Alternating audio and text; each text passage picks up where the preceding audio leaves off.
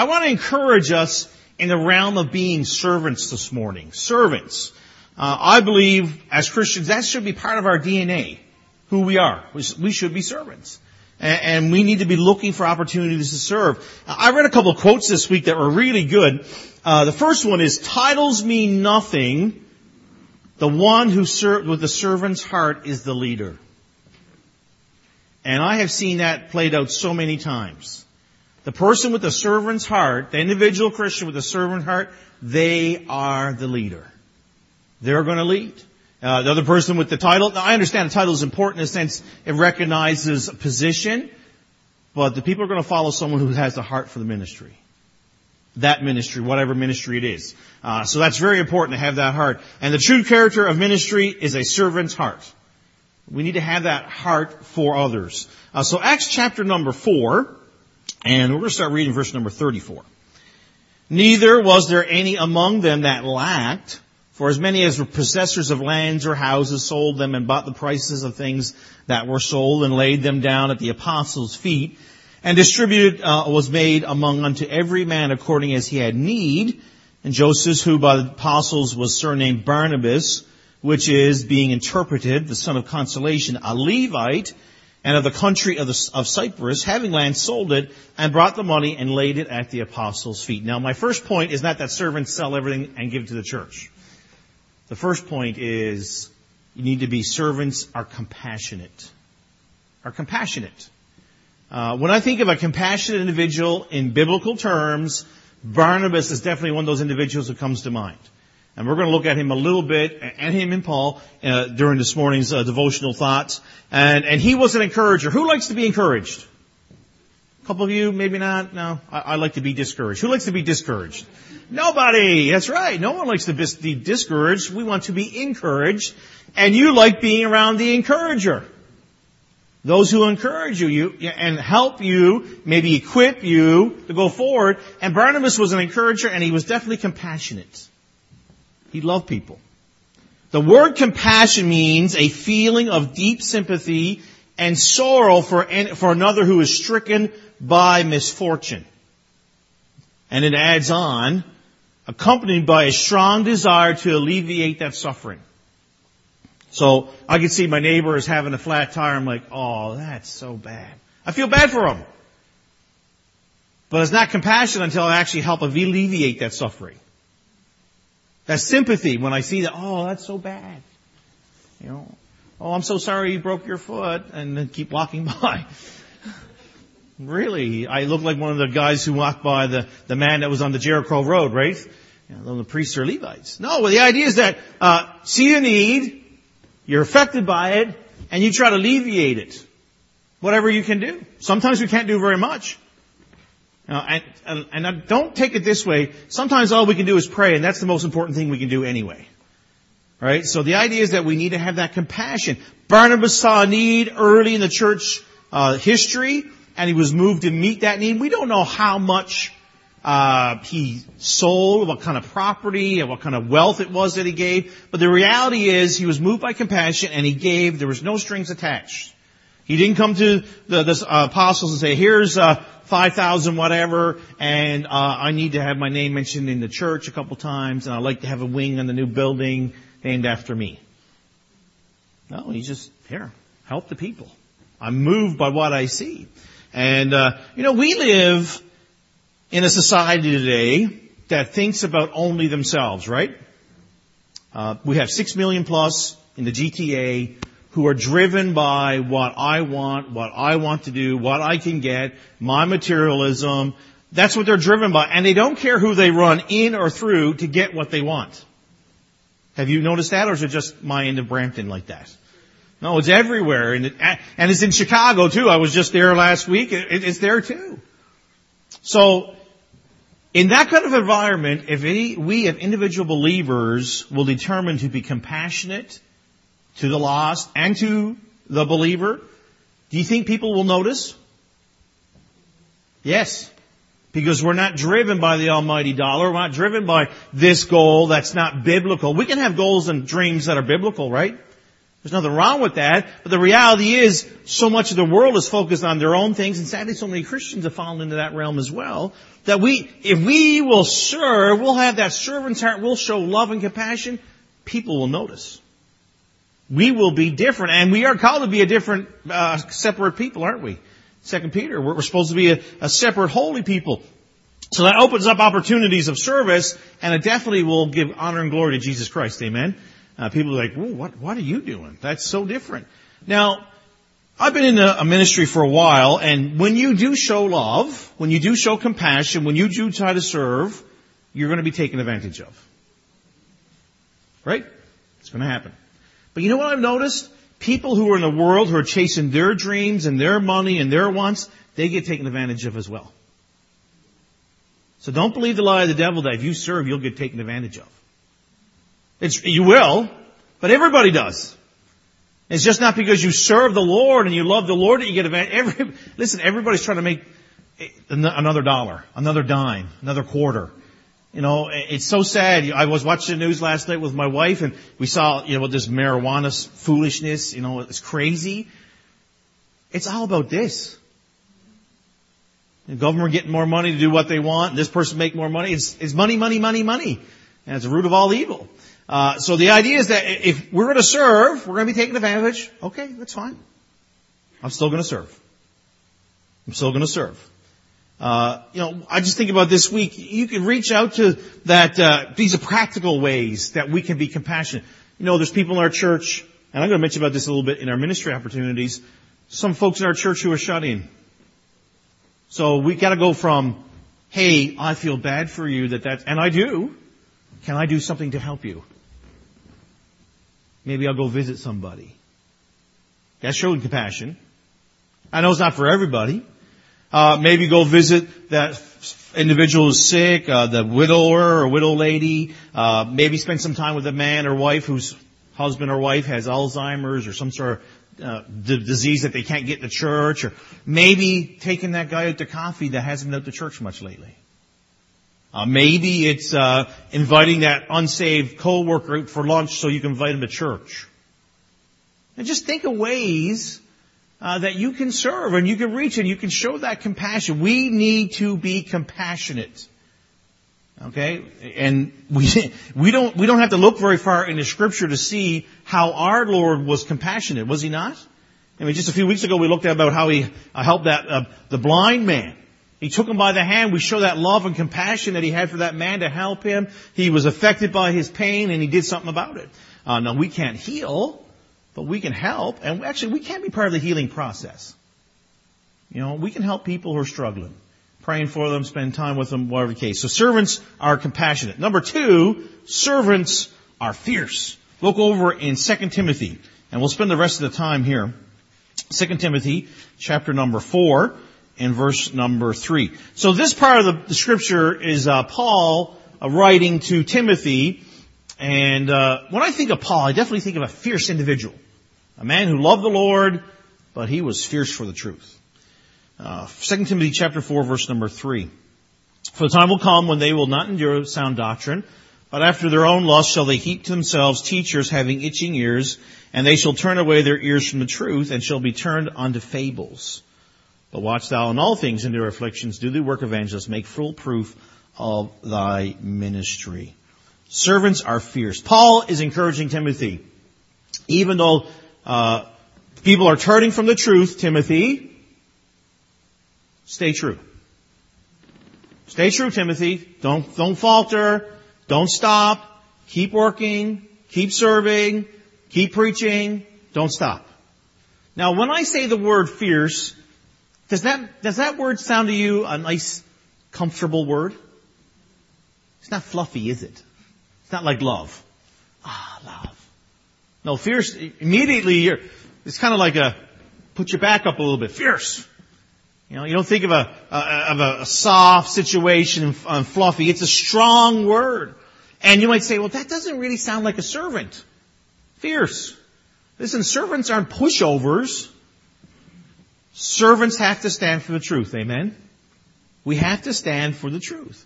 And we live in a time when so many believers are being swept aside by new teachings, and they're not really new, okay? These are teachings that got new lipstick and foundation on or whatever. I mean, they're old errors all prettied up, okay? And people are falling for them.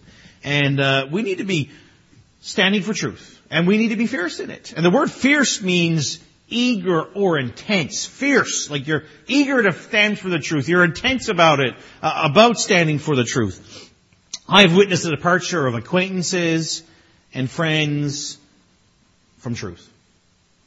And I'm not talking about someone who no longer serving in a ministry. I'm talking about people who don't even go to church anymore. I'm talking about people now who don't have a good word to say about Christianity. Some were my wedding.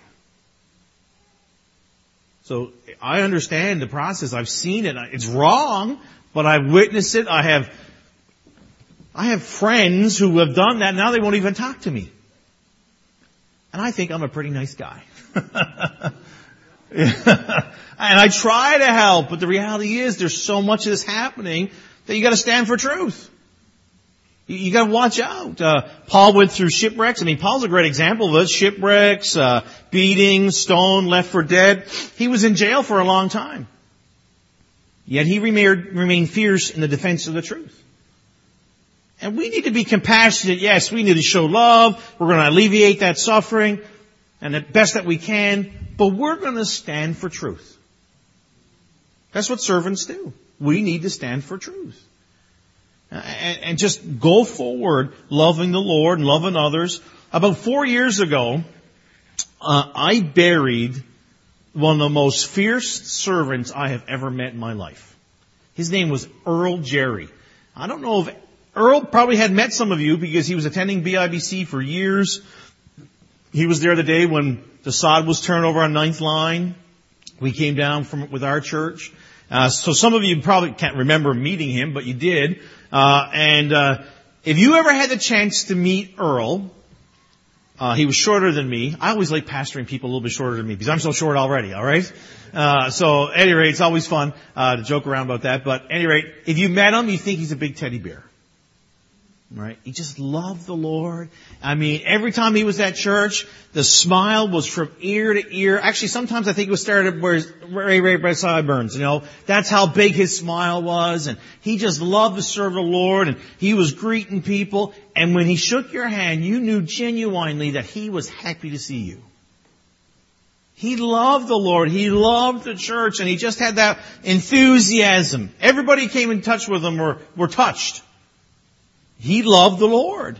And I'm telling you, he's one of the few men that I have prayed with that I almost stopped and looked around to see if the Lord was with there in the actual room. I know that sounds a bit weird, but I'm telling you right now, I sensed the Lord in the room when he prayed. It was amazing. Absolutely amazing. And I remember talking to Brother Jerry, and you know, those kind of people I want to be around, right? And that's the type of people we want to be around. People who encourage you to serve the Lord. I remember sitting down talking to him. He was in his 80s by now. I guess he was late 70s by the time I started pastoring there. In the early 80s he passed away. And I remember sitting down with him, and he told me the story how he got saved. How he walked the Sodus Trail out in Alberta. The guy would come in, set up a tent, and preach the gospel. He'd get saved. And it was an amazing story. Then he went on to tell me how, Pastor, I left that church because they wouldn't stand for truth. It's like, oh, really? Told me what happened. He said, then I went to this church for about 20 years, and then they started following the truth. I wouldn't stay. I'm not going to stay in the church that doesn't preach the truth, Pastor. And he was fierce about it. Now, he had a smile on his face, but there was intensity in his voice and his life. He said, I'm not going to stand for anything but the truth. And so should we. I actually watched Brother Jerry confront an individual in our church with a smile on his face. This individual had been confused about some things, and they were promoting some things that was not biblical. And he confronted them with the greatest amount of love and compassion I've ever seen and said, hey, that's wrong. This is right. That person did not leave offended in the sense that Brother Jerry was mean to me. He might have been offended by the Scripture, but the Scripture is going to offend no matter what. You know, you like it or not. I mean, there's been lots of times when I've heard preaching in this pulpit, I have been offended. That means I've been convicted. Okay? And this man who loved the Lord and fierce about the truth, he stood there and he confronted this person and said, I love you, but this is what the Bible says. You need to do it. I need to do it. We as servants, we need to be fierce. We're not going to compromise on the truth. And we'll stand for truth even if we're opposed. Now you all know I love history, right? That's not a secret anymore. I love history and I love reading about historical figures. I've read a great deal about Winston Churchill. Now I'm not saying I would do everything that Winston Churchill would do, but he definitely was a leader. All right, and he had a statement that it has helped me. Because I'll be honest, as an individual, I want people to like me. Okay, but preaching the gospel, not everyone's going to like me. And his statement was this: "You have enemies? Good. That means you stood for something sometime in your life." Listen, folks, you just can't be all over the place. You got to stand. I'm going to stand for truth. I'm going to do my best to love people. I'm going to be compassionate, but I am not going to fade away from the truth. I'm not going to step back from it. All right. Number 3, servants are faithful. Servants are faithful. So servants, first of all, compassionate. They're fierce. And servants are faithful. We'll continue down in verse number 6 of 2 Timothy chapter 4. "For now I'm ready to be offered, and the time of my departure is at hand. I fought a good fight. I have finished my course. I have kept the faith." Being faithful can apply to many avenues of your lives. Okay, so we're going to have a little talk back here now. Can you tell me a way that you can be faithful in your life? Raise your hand. Don't all yell at one time. Yes, sir. Giving to the Lord? Yep. That's good. Anybody else? Soul winning. That's good. Reading your Bible. Anybody else? Yes, sir. Praying. Yeah. Anybody else? I know it's 10:35. Coffee still has not kicked in yet. Being in church, eh? It shows faithfulness. Being in church. Be at church. I'll have to be honest, as a pastor, and okay, I grew up in an independent Baptist church. My parents I was about 7 years old when we started going to independent Baptist church. My parents actually got saved in Salvation Army Church, and then they got introduced to the Baptists, and that's what we are, and that's what we're going to be, and that's what we always have been. And I'm so glad for that heritage from my family. But as a kid, we would never miss church. And it's disturbing. I'll tell you as a pastor, it's disturbing to see how people can, and I understand people have work commitments, and I'm not talking about that. I'm talking about people drop church so they can go get the best flyer deal, or whatever the case is. No, we have to have some commitment, amen? Be faithful to the church house. Don't miss. Be here. And this is so true, and I know I've mentioned this in the pulpit, that if you're not at church, church is not the same. Hey, Arvik's not here, it's not the same. I'm not going to tell you how it's different. But you understand, all of us are part of the body of Christ, amen? This local assembly, we're all part of it, so we all play a part in it, and when you're not here, you're missed. And sometimes I think we really forget to tell people that we miss them. I think sometimes it's because we're afraid we're going to offend them, that we'll upset them because they weren't at church for doing something. Hey, just tell them you missed them. Hey, I love to cook, right? I love making big turkey dinners and Jig's dinner. And if I invite you to come and you don't come, I miss you. Now, I will eat your turkey, but I will miss you because I had prepared the meal for you. Hey, we come to church, and obviously I do spend time preparing a message, but we come to serve Jesus, amen? And the Lord misses you when you're not here too. He wants you here. He wants you to be part of the family and getting together. Man, I want to see that. I want our young people to understand the importance of it, because I'm seeing such a negative viewpoint of being at church. No, you need to be here. Something special is happening here. Life's decisions are being made here that change your life, this life, and the one to come in the future, eternity. We need to be faithful with our gifts, right? What's some of the gifts that we have represented here today? Okay, it's almost 20 to 11 now. Coffee's kicking in a bit more. What's gifts? Our talents. Specific talents. What would they be? Teaching. Preaching. Singing. You two can't answer anymore. You had your early coffee. What's that? Greeting. Absolutely. Anything else? Sorry? Giving.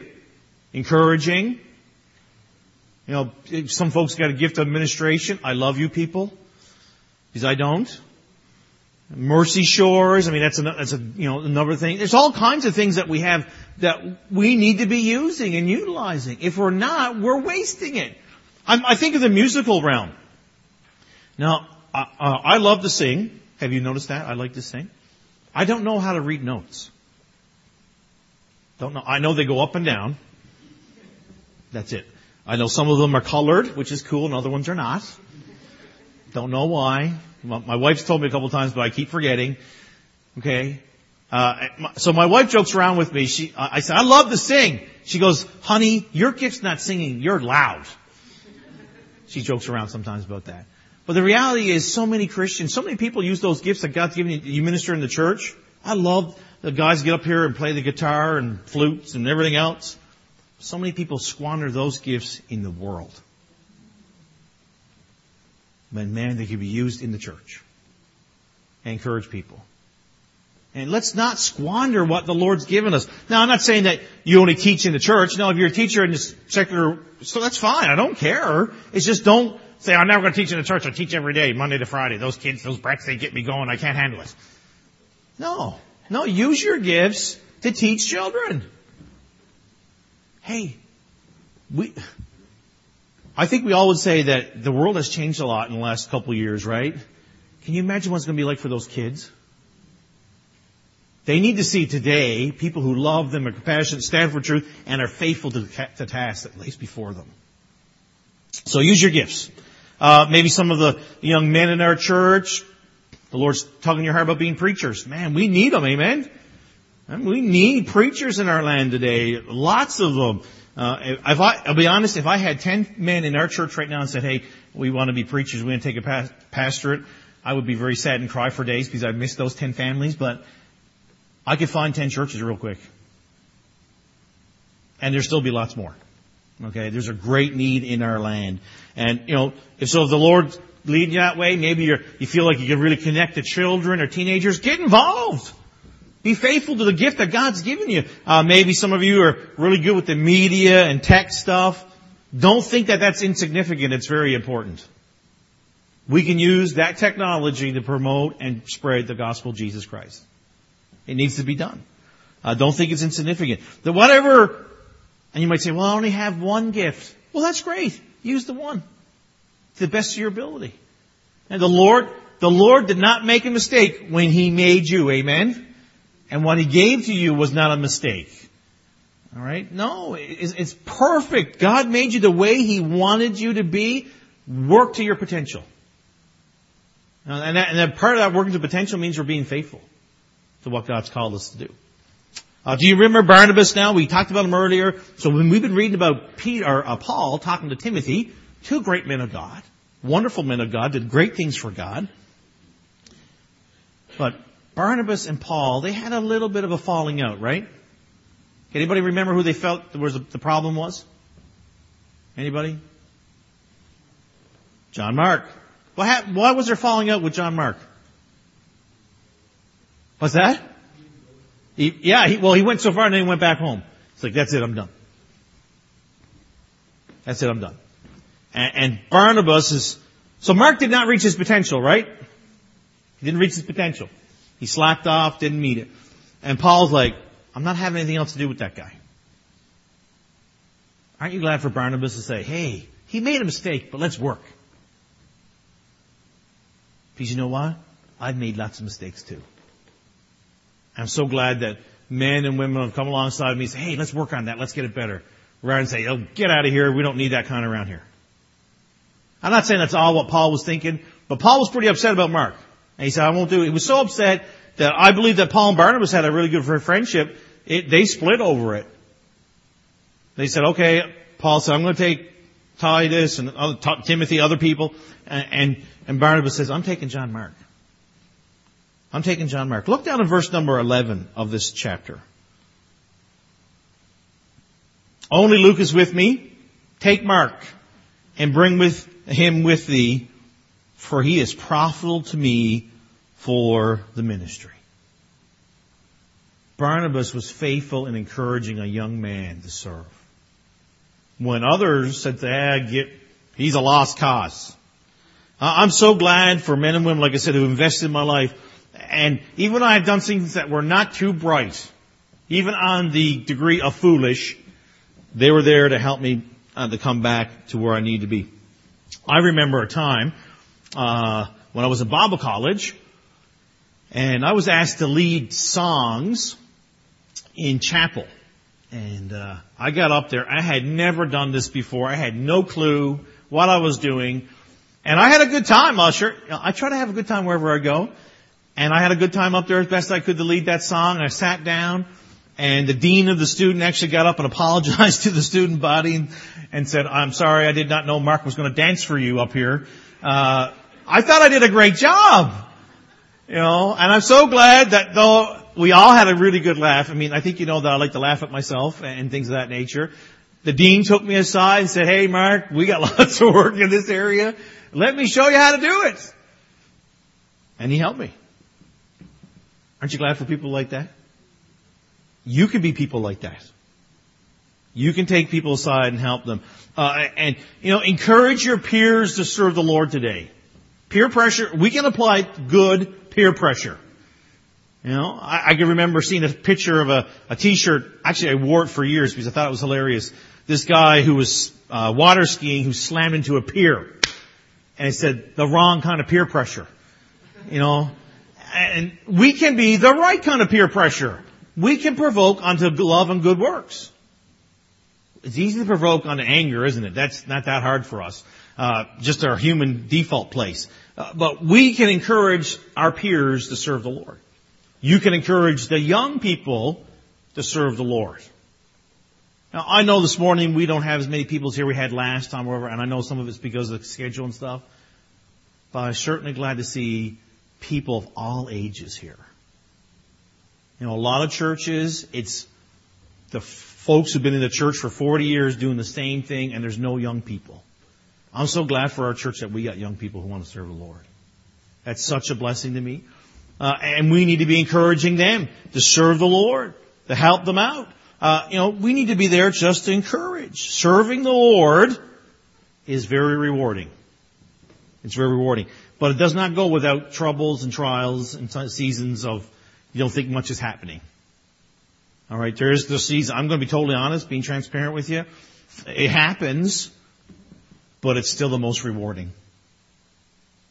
It is. Just this week, I got a phone call from somebody. I'm helping their family out with a problem. I'm trying to do some counseling with them. I get a phone call from their dad, and they're like, we are so thankful that you're spending time with them and trying to instruct them in righteousness. Hey, I didn't do it to get that phone call. If I would have never heard from that family, I still would have done it. But I guarantee you that was rewarding to get that phone call.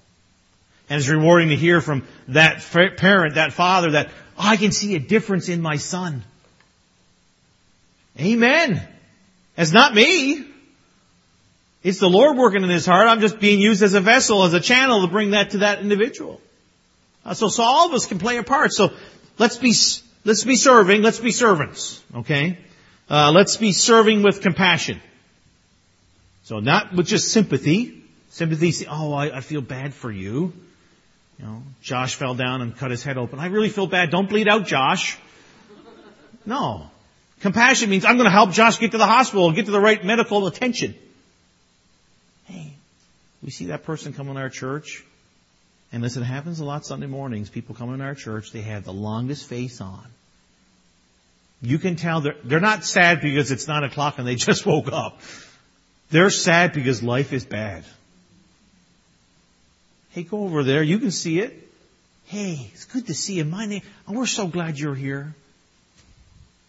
Oh, it makes a difference. You can do. That's a real simple act of compassion. Do it.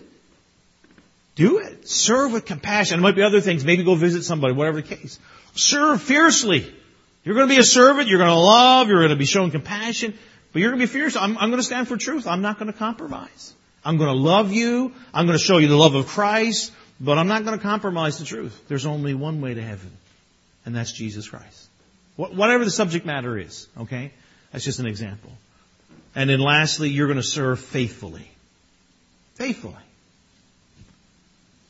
You know, there are so many, and this is very convicting for me because sometimes you can get, hey, I can get, just like you, get a little despondent. Oh, why is this not happening? You know, I want to see more people in church. And I get a bit despondent about it. And, you know, does anyone really care? Yeah. Anyone ever been like that? Let's just be honest. We get there. And then the Lord brings something to mind. Maybe someone says something. I'm so glad you're a church. And you really feel like you healed that you were so despondent a few moments ago. Hey, be faithful. My kids are watching you. They're the most precious things in my life. I mean, outside of my relationship with the Lord Jesus Christ and the relationship with my wife, it's my kids. And they're watching you. They're watching how you serve, watching how you minister. That's a big deal, folks. You know, I'm hoping to see some kids come to our church whose parents are not saved. You're the only example of Christianity they're going to see. Be faithful. Be servants who are faithful. Let's pray. Dear Jesus, thank you, Lord, for the opportunity to serve you and being the servants that we need to be. And Lord, I pray you help us to be compassionate. Help us to be fierce, standing for truth. Help us to be faithful. And Lord, we're so thankful for all you've done and what you're doing in our lives. I pray these things in your holy and precious name. Amen.